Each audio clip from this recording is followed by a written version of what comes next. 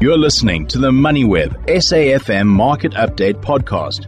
As with all of our great shows, we start off with a sense of how the markets have been performing throughout the day. And I'm joined on a Wednesday, as usual, by the ever competent David Shapiro of Sasfin Wealth, just having a look at the markets and how they have been moving, because I know for a fact that today is also the last day to get in those Crystal Challenge predictions, and some of the equity markets, or some of the local equities at least, have been having some good days, and prices seem to be very attractive. Good evening, Uncle David. Thanks as always for the time. Have you finalized your picks? Yes. Oh, that's good. I can't remember them, but I tell you where I really can't. But Jimmy, you know, we're going into a year. You've got to look 10 months ahead, and it's a fun competition. And you know, the big story is that interest rates are going to come down, and we're going to follow.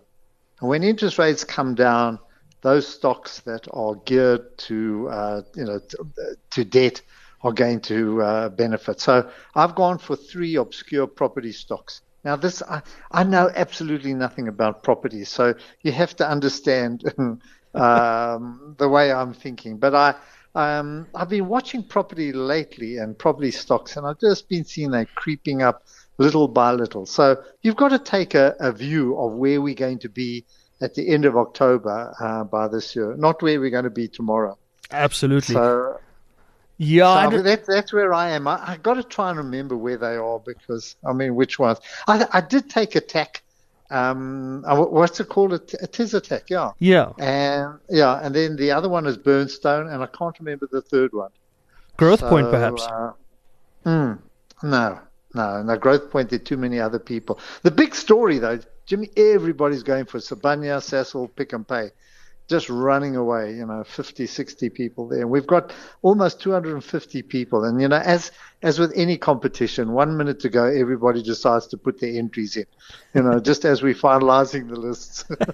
I'm guilty of that. I only got my thoughts in early this morning. And I think the approach was pretty much one of saying, because everything is so unpredictable, there's so much in the air for this year, you never know which industry is going to outperform which one. And I thought of maybe a diversified approach, and I tried to sort of pick out within different sectors and different industries, and I don't know if that's going to work. But that's the fun of the game.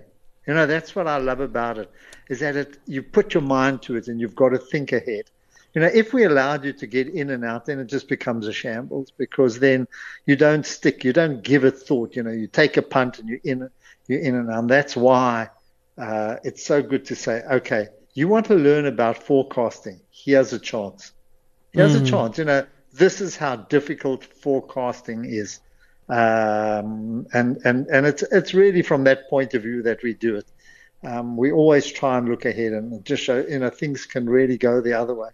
So it's a fun way to do it, and got a lot of response, and there's a big community developing now. So. Absolutely. Speaking of forecasting, Transaction Capital, no one could forecast that they would pay out their former CEO 36 plus million in payouts even after he's left. And even despite that, the share price was up 10% on the news of that We Buy Cars listing, which is something that we've spoken about in the past, to say, in order to unlock value, this seems like the only realistic option that they have available to them. I know.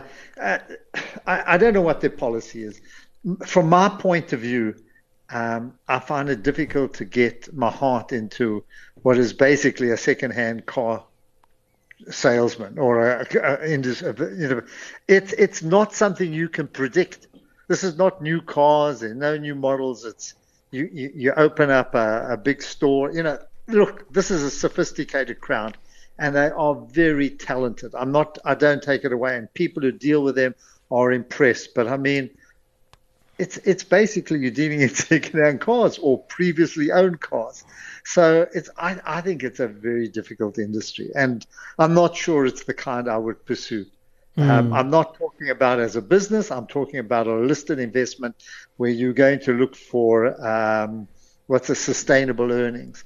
I know that a lot of the current motor manufacturers or distributors all have those kind of divisions.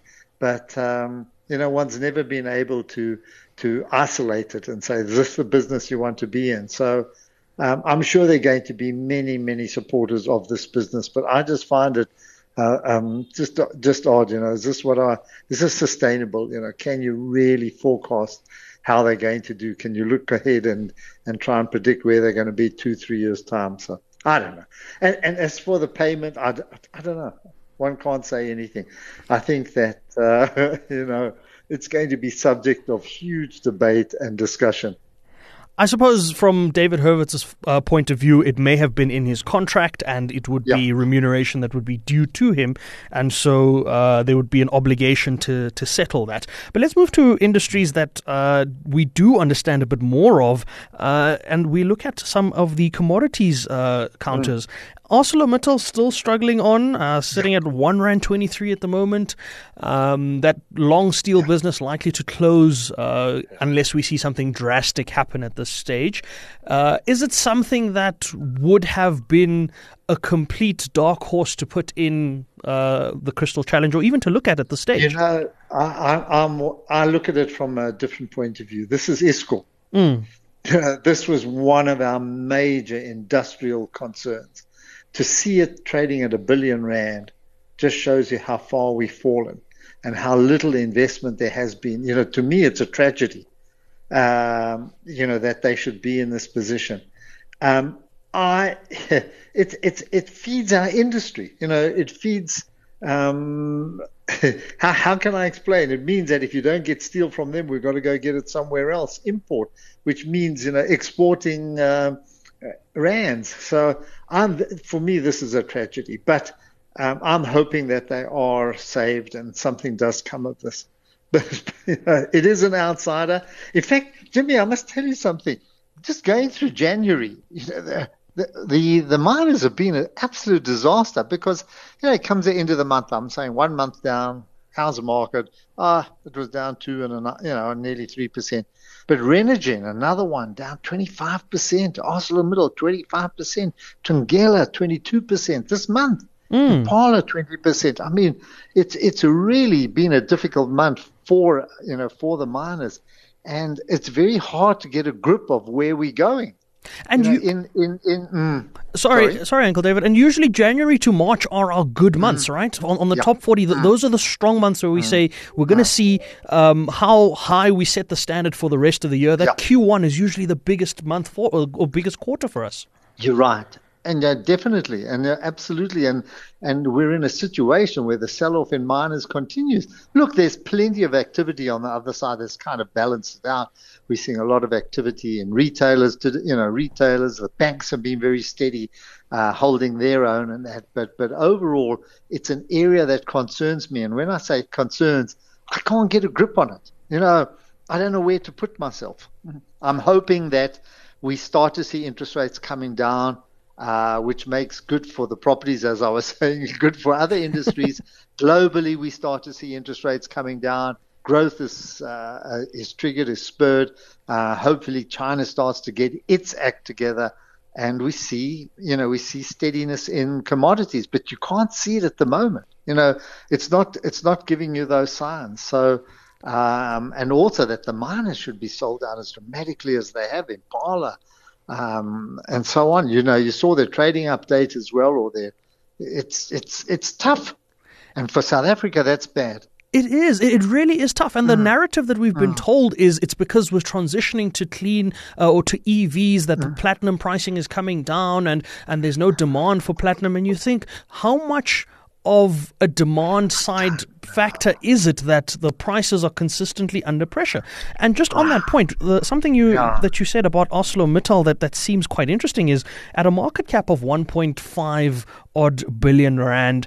At this point, should we not just use whatever we were going to use to bail out another SOE and just have the government buy back this and just call it ISCOR again? I mean, that seems to make more sense than bailing out some of our other SOEs. You know what? If you think of ArcelorMittal, you could sell the tires on their trucks for more than R1 billion. Oh, that gives you an idea. I just look at what's a 1.4 billion. I worked out that on the JSE there are 100 stocks that are trading under 10 billion rand. So there are a lot of bargains. There are a lot of cheap entry points here if you've got the courage and if you believe that there is some kind of a future here. But there's some incredible bargains that, I'm talking in terms of market cap. You just got to get this economy right. You just got to get, some growth going and some confidence coming. But there are a huge number of cheap assets, on the market. On the other hand, if you look at the top end of the market, there's a different kind of story there. But I think, and that's what we're seeing in this market. You're seeing a lot of trade taking place in mid and small caps, avoiding almost the index and concentrating on that area.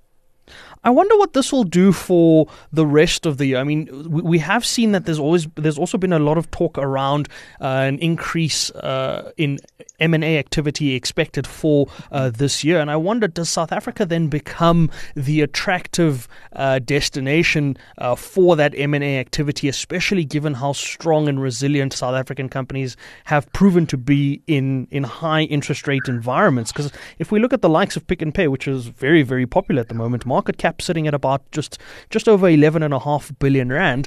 That's nothing for a buyout. I mean, if you think about it, Berkshire Hathaway comes through and says, "Hey guys, here's some money. We're going to take everything, and we've got a whole different ballgame." And that's not just Pick n Pay, like you said. There's about 100 of these stocks out there. You see, and what you don't understand, what doesn't appear on that spreadsheet, is the amount of history behind it, the legacy issues. The amount, I don't know how to explain it articulately, which is built into the DNA of the company. It's been around there. People know it. They've worked there for years. It's not a new business. So when you buy it, that kind of value is not in the price. Absolutely. And you're right. You're right. I mean, we need to get the politics right. There's no doubt. You've got to get back to the same position we were in 94, where everybody wanted to come here. They were knocking on the doors of the boardrooms and trying to get things going here. This is not. There's plenty of opportunity in South Africa. It's a country with huge opportunity. We just got to unleash it, but we've got to get that politics right. We've got to get the business policies right. We've got to get people to feel confident about what's here. But you just have to look at the tourist side. A friend sent me a picture now in Cape Town of the Queen Mary docking. I said, can a whole shipload of people coming into Cape Town to go and have an incredible time and spend. So there's wonderful, you can have a wonderful time here. I mean, when you look at what we've got to offer. So I don't know. It frustrates me, Jimmy, if it's that we are where we are. I think it's a shared sentiment. I think every South African is sitting at that point saying we have what we have, and if you've been in business and you've been operating in South Africa as long as companies like Pick n Pay have, and you're saying the structural issues that need to be dealt with have to be dealt with. We cannot keep going like this. I mean, the likes of Growthpoint having to move to off-grid plans because they simply cannot rely on Eskom to provide electricity. So hopefully something comes of it, Uncle David. Hopefully we get good news from the meantime, budget speech. Make sure that your 5 stocks are in. Yes, that's it. Those that haven't gotten those picks in, you've got until midnight to get your stock picks in for that Crystal Challenge. It promises to be a whole world of fun. This is my first one. I'm looking forward to it, but we'll have to leave it at that. Thanks so much, Uncle David. That was David Shapiro of Sasfin Wealth on the stocks that he's liking throughout this year, the sentiment that sits in the South African market, and the fact that South Africa remains areas of opportunity. You've been listening to another MoneyWeb SAFM Market Update podcast, uploaded weekdays at 7 p.m. For more MoneyWeb podcasts, go to moneyweb.co.za or the app, and follow MoneyWeb News for daily updates.